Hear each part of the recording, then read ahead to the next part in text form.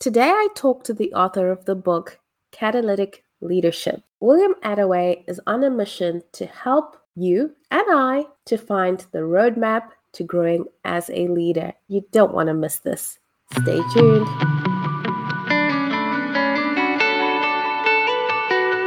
Welcome to Reinventing Perspectives. Today we have an amazing guest. We have William Attaway, and William is the founder of Catalytic Leadership, a company that helps leaders to grow intentionally and helps leaders to thrive. We're so excited to have you here, William. Please let us know who you are and what you're about. Priscilla, first, let me just thank you for having me on your show. It's just an honor to be here. I am a leadership coach. I'm a pastor. I have been for the last 25 plus years. But before any of that, I'm a husband and a father. I've been married to my wife for 24 years. We'll celebrate 25 later this year. And we have two daughters. One who's just graduating high school later this week, actually, as we record this, and one who's finishing up her freshman year. That's a little bit about me and who I am. What is Catalytic Leadership? I wrote the book earlier this year by that name because that has been a theme that has been running in my life really since the early days. I had a high school teacher who saw something in me that I didn't see in myself and invited me to start to develop that and learn and grow. And that started a journey that has never stopped. I was hooked and I became a student of leadership. Read as much as I could. I learned as much as I could from as many people as I could. And that has been a process that's really carried me my entire life. As I began to learn and grow and move toward college, I thought I wanted to go into pharmacy. Started down that track and made it a year and a half until I got to organic chemistry. And then I decided this is not what I want to spend the rest of my life doing.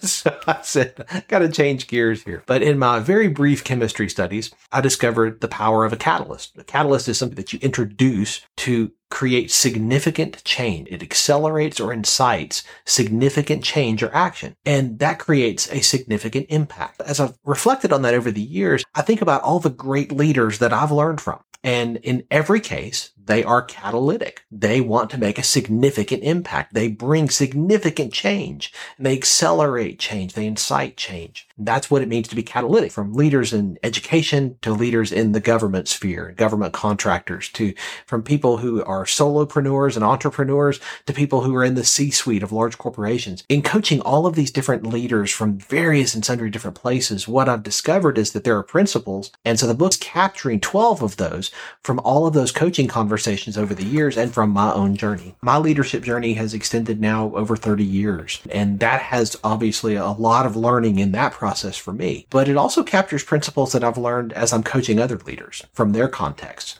And so what I've tried to do is capture those in such a way that it feels like we're having a conversation over coffee across the table. And I wanted it to feel that conversational so that other people could benefit. As I look through the principles in the book, there are a couple that do jump out. The first one in the book, the one that I think is the non-negotiable when it comes to catalytic leadership, or really leadership of any kind, is what I call an intentional teachable spirit. Choosing to see every circumstance, every environment, every opportunity, everything that happens in your life as a teachable moment. What am I going to learn from this? I think you can learn something from anybody. Sometimes you learn what not to do. It's all about your mindset. It's all about your perspective. And so choosing to have a teachable spirit is the beginning. That's the one non-negotiable when it comes to catalytic leadership. Another one is discovering your wiring.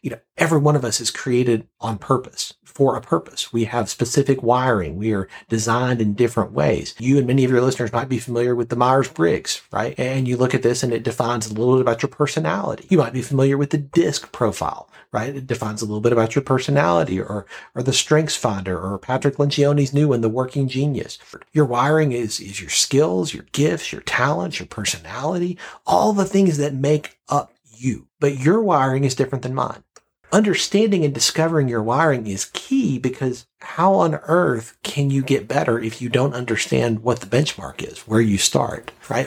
If I'm an introvert, if I'm a natural introvert, if I try to force myself into the shoe of an extrovert and force myself into that mold, I can do it for a season, but it's not who I am. When we're young leaders, we will often try to copy people that we admire, right? We try to emulate them. I've watched people emulate them in everything from how they speak to how they dress. Over time, you have to discover your own wiring. You have to learn how you are designed, and you have to lean into that and focus on being the best version of you. But it doesn't stop there. That's where it starts. But then as a leader, you have to discover the wiring of those you lead. All of my direct reports, for instance, I meet with every week. And some of those conversations focus around, what's in your heart? What are you aiming at? What are your goals and your dreams and your passions? I think my job as a leader is to help you achieve those. So let's talk about how we can get there. What do you want to do? Where do you want to go? Maybe it's in this organization. Maybe it's not. Maybe you have something even bigger. Great. My job as a leader is to pour into you and invest in you and help you to develop. And you know what I've discovered over time, and what so many of the leaders I've coached have discovered? That when you walk into those conversations and you begin to discover the wiring of those you lead and begin to lift them up and help them move toward their goals, they work harder than ever for the organization they're a part of, because they feel seen and invested in. They feel like that you see them as more than just a cog in the machine of the organization, but you see them as a person, a 3D person who has hopes and dreams beyond what they do. What really caught my eye when I was learning about you is that word catalytic. And I realized that's it. That's what you want to be as leader, because there's so many theories out there about leadership and so many ideas of what it means to be a leader. But I thought this one I felt was something extra special. I love everything you said. I could have commented on everything. Thank goodness my voice was going away, so it stopped me from doing that. So that was a good thing.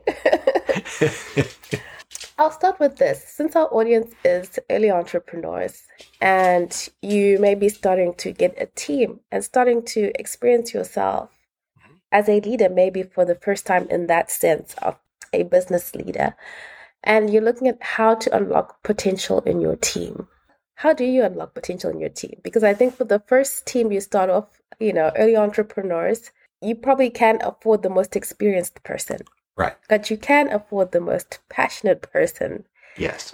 And now it's your job now to really, really unlock that potential that you see in them. And how do we do that? I think that starts with listening. It's a very underrated leadership skill, but one that you have to have. You have to listen, and you have to listen to more than what is said. You have to listen to what's under what is said.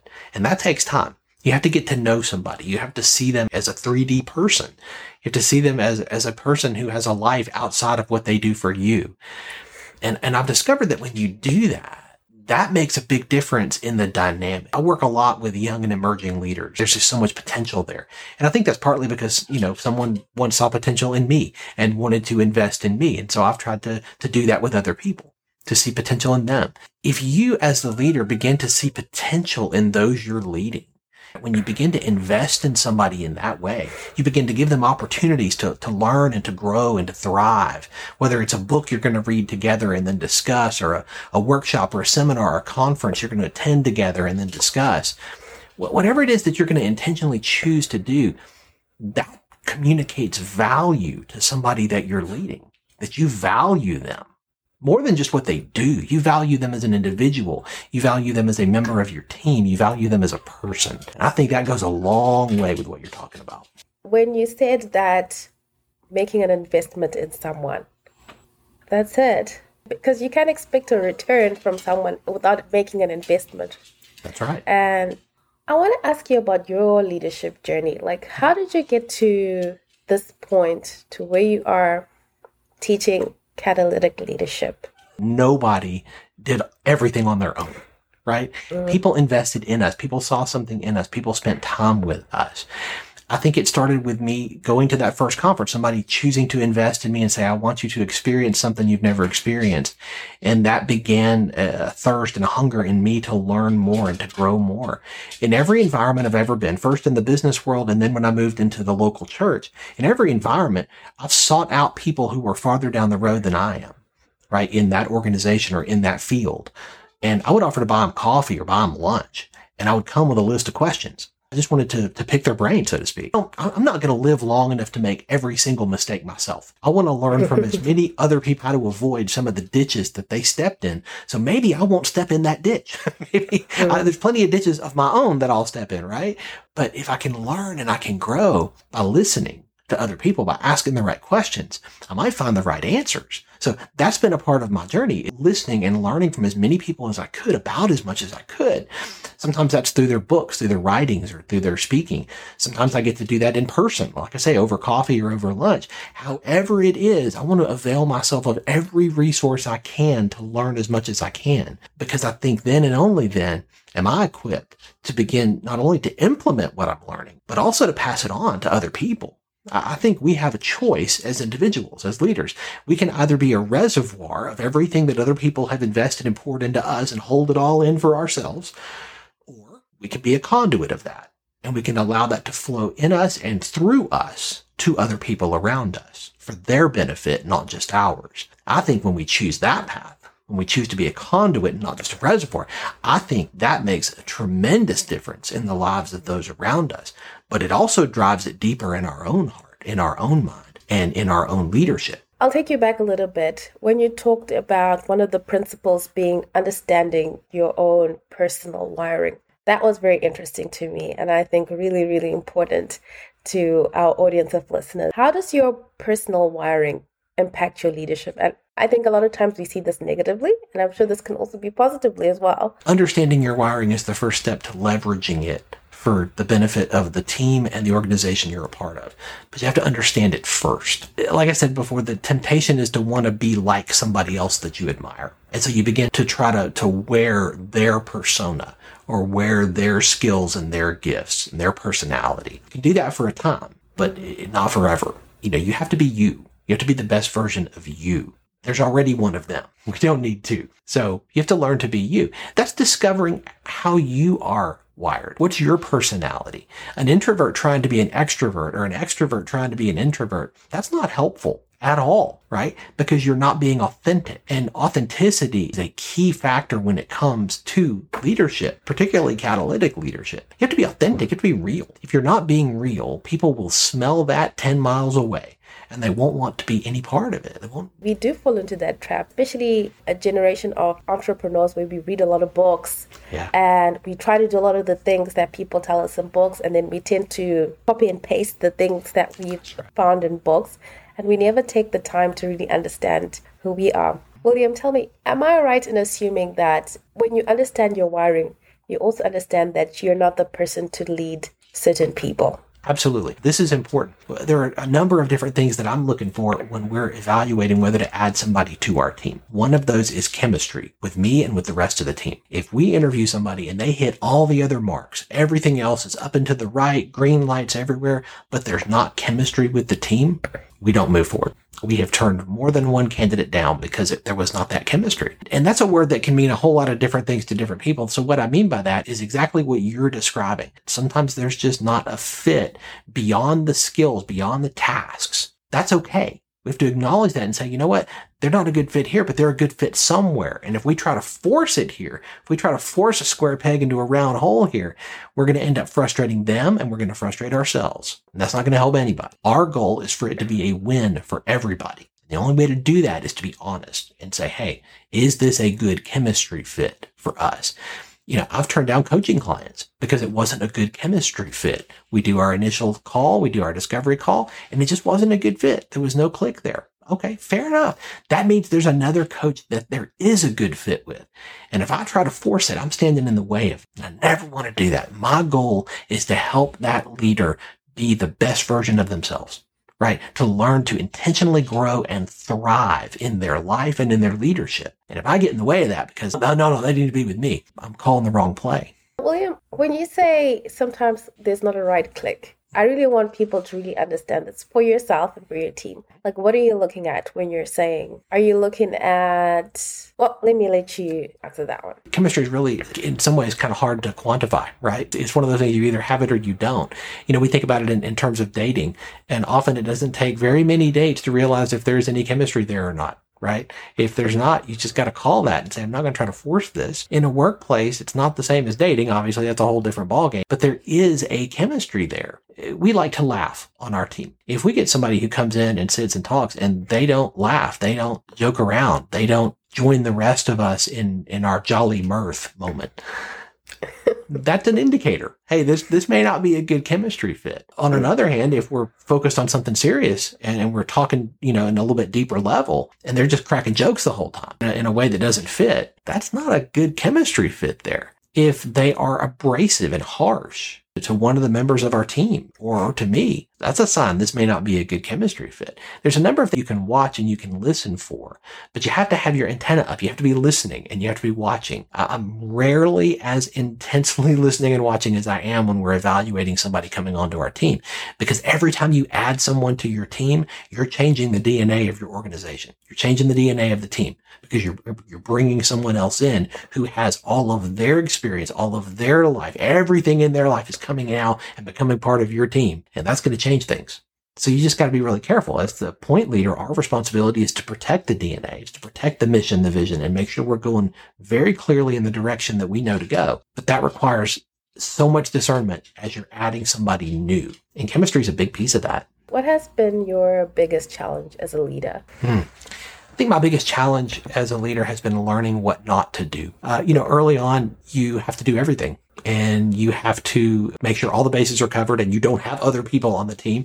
And so you have to do it all yourself. But no one is good at everything, right? No one is good at every single thing. We have to learn what we're not good at and we have to stop doing it as fast as we can. We need to focus on what we are good at. I heard Marcus Buckingham talk about this many years ago, and he talked about how we tend in our culture to focus on our areas of weakness and want to bring our areas of weakness up to a level that is, kind of par. Well, okay, I'm not really great in this area of my life, and if I work really, really hard at it, maybe I'll move from a D to a C. Okay, great. I can do C-level work. Fantastic. What Buckingham said, and I thought this was so well put, is instead, we need to be focusing on our strengths. We need to focus on the things that we are great at, and we need to pour our time and energy into those things. So maybe we'll move from an A to an A plus, right? You can move from being above average to world class if you focus on your strengths. The only way to do that is to stop doing things as fast as that you're not great at. That was a big challenge for me to learn. Hey, I'm going to intentionally choose to develop and focus my time in such a way that I'm focused on the thing that only I can do, the things that are my greatest contributions to our team and to our organization. When I made that shift, that made a big difference. And I think our audience will be nodding and saying, okay, that's it. That's what we're trying to do. We're trying to be world-class at something and not see at everything. Yep. So this is great. As a leader, you see, so many situations where maybe over time or you do something that causes you to lose the respect of the people that you're leading, whether that's in your personal life or in your professional life. How do you move forward as a leader in such situations? I think it was Carey Nieuwhof who said that character is built over a lifetime and is lost in a matter of minutes. And I think that's so true. Nobody will ever pay you, he said, to work on your character, but they will fire you if you don't. I think that is true. And too often in the life of a leader, we don't think about that as much as we should. We don't think about the internal work, not just on our skills and abilities, and those are important. We should work on those things. But the character is the core. That's another thing we look for in team members that we're looking to hire. Is there a core character? Is it solid? That matters a lot because it doesn't matter what field you're in. Obviously, leading in the local church, that's a big deal. But leading in business, it's also a big deal. And leading in nonprofit world, it's also a big deal. And leading in education, it's also a big deal. It doesn't matter what you do. Character is a big deal. We have to acknowledge that. We have to see that and call it out and say, this is something that's really going to matter to us. I think that when you don't do that, when you say, well, this area of my life is not going to affect this area. And yeah, my home's falling apart, but I'm still going to be world class at work. We are trying very hard to lean into a myth. It's a myth that I call compartmentalization. In America, at Thanksgiving, we have a lot of food, right? It's a celebration of Thanksgiving and gratitude. And we celebrate with just massive amounts of food. And there are these plates that they sell that have little compartments in them. So you have a compartment for your main dish and a compartment for your sides. And there's these little walls that are between them so your food doesn't touch. That's a wonderful thing. I like that. I don't like my food to touch. I'm one of those people. I think that every food has its own flavor and it should be enjoyed. I know it all gets mixed. I get that. But up here, I want to taste it individually. We think our lives are like that plate sometimes. That there are these walls that separate the different parts. And what happens over here doesn't touch what happens over here. Guess what? That's a myth. The fact is, we are unified creatures. And everything touches every other thing. Every part affects every other part. And if you think what happens at home doesn't affect what happens at work, or that what happens at work doesn't affect what happens at home or in recreation or any other part of your life, you're buying into a myth. And eventually you're going to discover that. And most of the time you're going to discover it the hard way. We have to recognize that. We have to acknowledge that. And we have to call it out when we see it and say, no, in fact, what is going to happen in this part of my life is going to affect what happens over here. So I've got to make sure that I'm going to focus on character and integrity all over the plate, not just in this one little section. I like the analogy that you use, that everything does affect everything eventually. Now, a lot of times as leaders, we put our leadership growth, our intentional leadership growth to the side. And we're focused on maybe pressures of revenue, of other return on investment metrics. How do we kind of begin to drive that people's desire to intentionally grow and thrive in that way? I think part of it is being intentional about it and saying that nobody is ever going to prioritize our development as a leader. Nobody's ever going to prioritize that except me. And nobody's ever going to prioritize yours except you.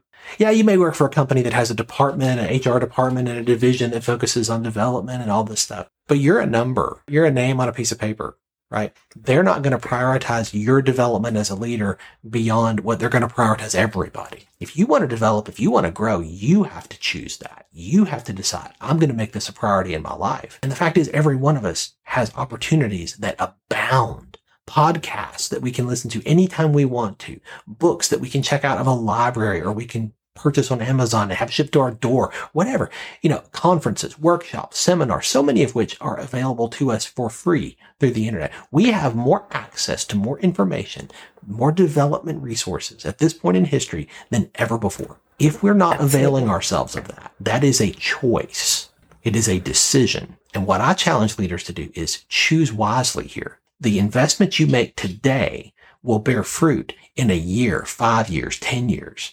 Do you want to be a stronger leader 10 years from now? It starts today. You can't wait 10 years and say, I'll start then. Nobody wakes up one day and says, wow, I'm a fully mature, developed leader. How did that happen? I didn't mean for that to happen, but here I am. Nobody does that. The fact is, it's built over time. A friend of mine, Jonathan Milligan, says it this way: consistency is the mother of momentum. If you want momentum, and we all do in every part of our lives, it begins with consistency. That's daily investment. Every day, I'm going to read something to help me grow. It may only be 15 or 20 or 30 minutes that day. That may be all I have. But I'm going to make that investment because it matters. And I'm going to make it again tomorrow. And I'm going to make it again the next day because it compounds over time. Don't let what you can't do stop you from doing what you can. Start where you are and take a step. They are great words. Now, since we've been talking about books, what is the number one book that you would recommend, William, to a new entrepreneur? I think one of the most formative for me has been Jim Collins' book, Good to Great, and the one just before that he published, Built to Last. Both of those talk about organizational health and dynamics in ways that I found incredibly enlightening and helpful. And as far as the development of teams, the development of an organization from wherever you are. You really can't pick up any book by Patrick Lencioni and not benefit from it. His books on organizational health and development, fantastic. And I think entrepreneurs can benefit. Death by Meeting is one of my favorites of his. Often we find ourselves in meetings and those meetings can feel interminable if they're not done well. And so many of them aren't. And his book, Death by Meeting, was so incredibly helpful when I was trying to craft how we're going to do meetings. Mark Miller is another one. Mark Miller was the Vice President of Leadership Development at Chick-fil-A. And so many great books around development. It's hard to pick just one because there are so many good ones. But those three authors, you really can't go wrong if you start with them. Jim Collins, Patrick Lencioni, and Mark Miller. Oh, thank you for those recommendations. I can tell that you're a passionate reader. Very much. Well, thank you so much for sharing catalytic leadership with us, William. Please, my last question is always, what has faith meant to you on your journey? I'm a pastor, and I've been a pastor for 25 years in the local church. And that has informed so much of how I lead and what I lead. Obviously, leading in the local church is very different than when I led in the business world, or how I lead as a leadership and executive coach for my own company now. That is the foundational bedrock, is how I would describe faith. It is the starting point. If you were to take that away, everything else crumbles. It is the single most important thing in my life, my relationship with my Heavenly Father. And so I think that informs everything I do, everything I say, every way I coach and write and lead. It's that foundation. It's that core to who I am. Thank you for sharing that with us, William. Now, to the audience, please get a copy of this book, and you can go to www.catalyticleadershipbook.com. Now, William, I think you have something special for podcast listeners, so I'll let you tell us about it. Yeah, if you go to that website, catalyticleadershipbook.com, I would love to put a copy of this book in your hands for free. If you're in the continental U.S., you pay the shipping and handling. We'll get you a physical copy of the book. If you're outside the continental U.S., then you can get a digital copy of the book. But in either case, that same website will get you either way. I want to put this in as many hands as I can. And so I'm offering your listeners a free copy of the book because I want to see leaders choose to intentionally grow and thrive, choose to be catalytic. And I think it starts by learning and benefiting from the wisdom of other people. And in this book, I've tried to capture so many learnings that I've picked up over the years from others and from my own journey that I want to share with as many people as I can. I'm getting my copy because catalytic leadership, that's the way. Thank you so much, William, for your time. And audience, please make sure you make use of this resource and let's intentionally grow and thrive as leaders. Thank you. Thank you, Priscilla.